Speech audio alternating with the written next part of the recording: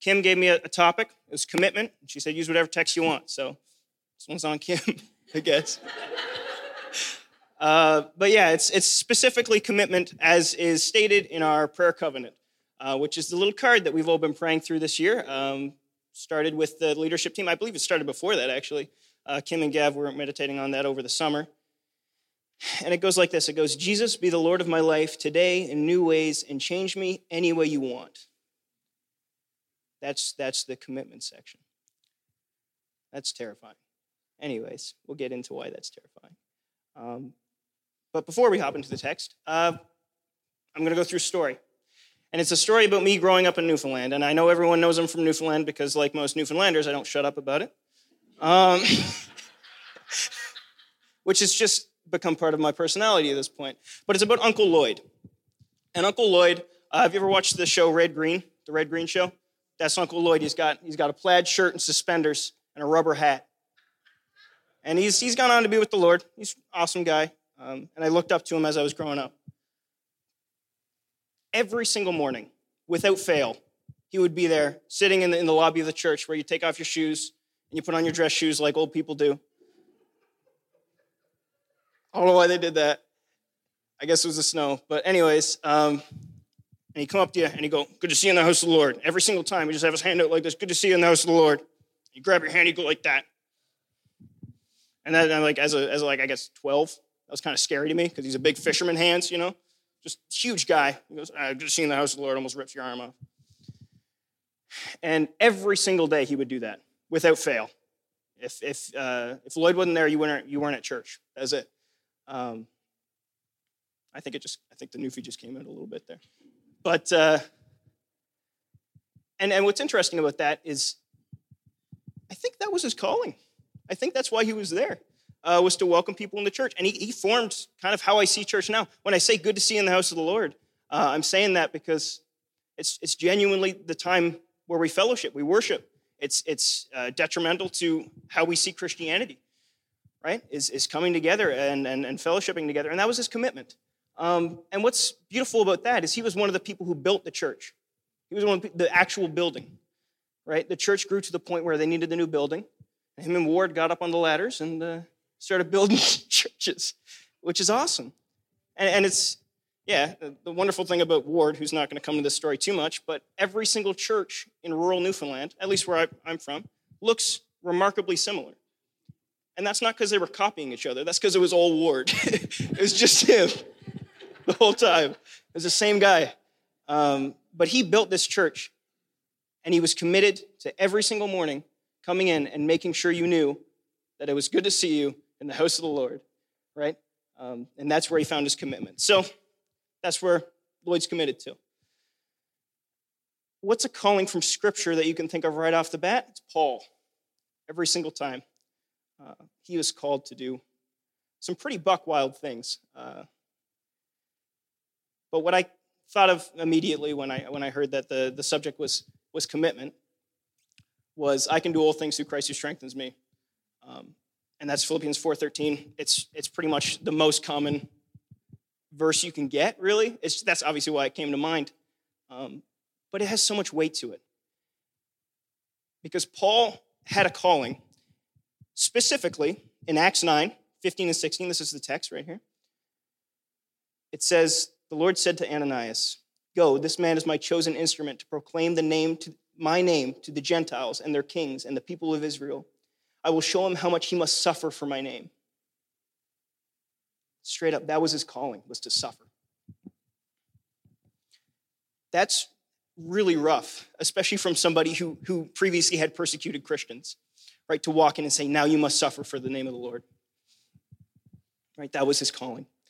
And he had to stay consistent in that calling and wake up every single day realizing that that was what God told him to do. The most influential book in all of history that shaped history has a line where the creator of the universe says, you're going to feel pain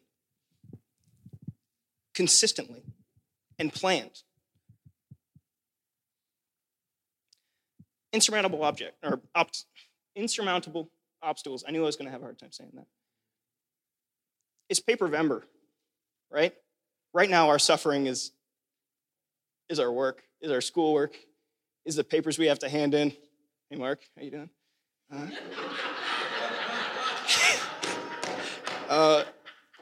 Good to see you in the house of the Lord.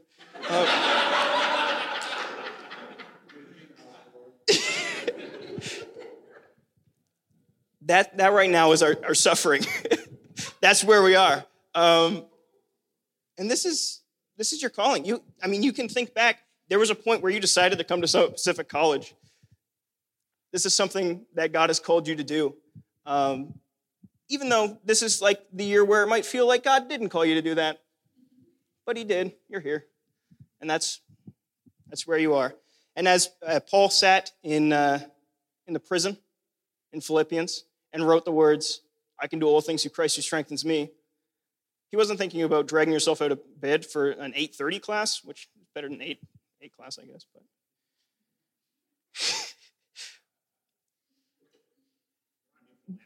we're on Newfoundland time. There we go. I'll show up 4.5 hours later. But he knew what was going on. This is when Nero was active. You guys know about Nero, right? It's not like a biblical thing. They don't mention him there. But it's pretty clear that he could have been put on a stake and burned alive, right? And he knew that as he wrote Philippians. Yet, he was consistent.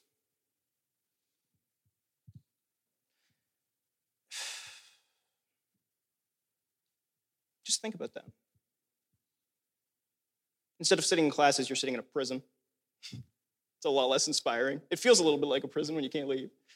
But also a cars, it's fine. But I had a lot of this feeling when I was coming to Summit, because actually this past year. And I was on my way, had my ticket booked, and I was about to hop on the plane. Newfoundland had 0 cases of COVID, by the way. So when I said, yeah, I'm going back over to BC, one time I said that, and somebody just said, yeah, you're stupid. And I said, oh, okay, yeah. And then I forgot to cancel my ticket, so now I'm here. But that being said, I'm hoping that this year we try to parallel Abraham. And this is like totally out of left field. I told someone I was going to be talking about Abraham. They said, of course you are, Joel, because you do all the time. And because Abraham is my favorite biblical narrative. He was called out of a place of safety. He didn't have to leave. He was called out by God. Right? He left, and more importantly than he left, he set up an altar where he met God. Bethel, right? It says it still stands there to this day. Obviously contemporary to the text, but still. And I hope that we're doing that this year. Right, as we look back and we realize why we're actually here during COVID, and it's not an awesome time all the time. It's a little scary. We got our families back home. Set up an altar. Make this a time. Make this commitment. This, Jesus, change me in any way you want. Make that your Bethel. You can look back on it. Yeah, that sounds good. I'm sorry, guys. I don't mean to be stiff or anything. This is what I've been feeling on my heart. You know what I mean? Okay. Why are you letting me tell you about your calling? That is something completely between you and God. Right? If you're laying in bed 3 o'clock in the morning and you hear from God, I'm not a part of that. I don't know that that's what inspires you to go. I don't know that you had a miraculous encounter with the Holy Spirit when you were 18 years old, decided, hey, maybe Summit's a better idea than these 3 other colleges I've applied to. I don't know that about your story. I don't know what you're doing, right? But I know that you have a calling on your life, and I know that you have to look back at those times where you met with God and where you were certain of your calling so that you can go forward. Are we on the same page? We're good? Yeah. Here's the other thing. Nobody completely knows you. Nobody will ever truly know 100% who you are. And that's a lot. We look at the story of Peter. He didn't want to deny Christ. He said that he wouldn't deny Christ. He did, and Jesus knew that about him, meaning he knew more about Peter than Peter knew about himself. Yet, Peter was chosen to be the rock upon which he would build his church. You can fail in your calling and still be completely useful as a rock of the church. That's a wild calling for him. And the fact you could be called to Summit and still your grades could be slipping. But you can still be the one upon which Christ will build his church. Now, of course, it's not going to be as heavy as Peter, or maybe it is. But that's completely you and God. And that's one of the beautiful things about this prayer as we pray it. Be the Lord of my life today in new ways and change me in any way you want. You might be Uncle Lloyd. You might build up a church and then just hang out in the lobby for the rest of your life and change people's lives that way. Because it changed mine, changed how I viewed the church, changed my attitude when I came to church and greeted people. I was inviting them into the presence of God with me, into that intimate relationship where I'm feeling a call from God. Yeah, for sure.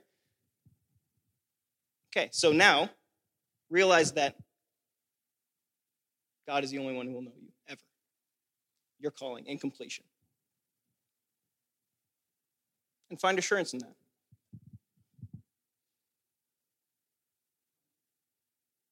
Let's see where I was going to end this. So if I could get the worship team to come on back up. Just play through one of those songs. I know what it was for a second there. We talked about it. This is planned. But what I want you to do is I want you to think about that prayer. And I want you to pray that prayer for yourself. Because honestly, I can't play a big part in it. I can only tell you that you need to reach out to God. You need to find your calling in him. Because it doesn't matter what's going on in the world right now. Our commitment is to Christ and Christ only. Right? Even Paul would say, I believe it's in 1 Corinthians, I am of Paul, I am of Apollos. What are we but merely human? I believe it's something like that. Again, you're not aligning yourself with me, you're aligning yourself with Christ. Right? So set up a Bethel. Set up somewhere you look back to. This is your commitment. You want God, or you want Jesus to change you in any way that he wants? That's terrifying because he knows exactly how to push your buttons. You think your siblings, you think your girlfriend or your spouse or your boyfriend knows exactly who you are? No, Christ does. Which means he can have even more of an effect on your life, and you have to allow him to because you just asked him to. This is our commitment. This is our college. We have contemplated the calling of Christ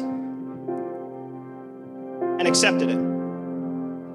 That happened when you came to Summit this year. Hopefully that happens every single day when you wake up in the morning to pick up your cross daily. And I know I sound angry, but that's only because that's how I'm inspired to follow Christ. That's why every single day, you wake up, you go to classes. And if you see that as your suffering, endure it because it's your calling. Be encouraged in that. Because maybe, even if you see your calling as insignificant, you will change the way somebody looks at Christianity, the way somebody looks at God. I love you guys. I'm very glad to be in the house of the Lord with you. Let's pray that prayer one last time. Jesus, be the Lord of my life today in new ways and change me any way you want. Any way you want. Not any way I want,